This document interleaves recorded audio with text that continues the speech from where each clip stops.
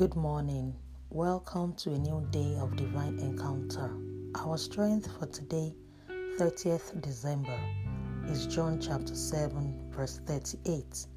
I'm reading the New Living Translation and it reads, "Anyone who believes in me may come and drink, for the scriptures declare rivers of living water will flow from his heart."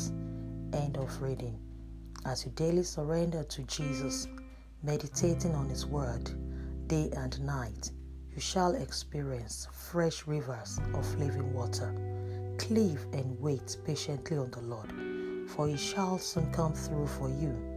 You shall witness rivers of living water flowing over every dead corners of your life.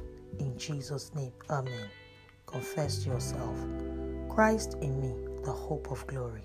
Blessings and shalom.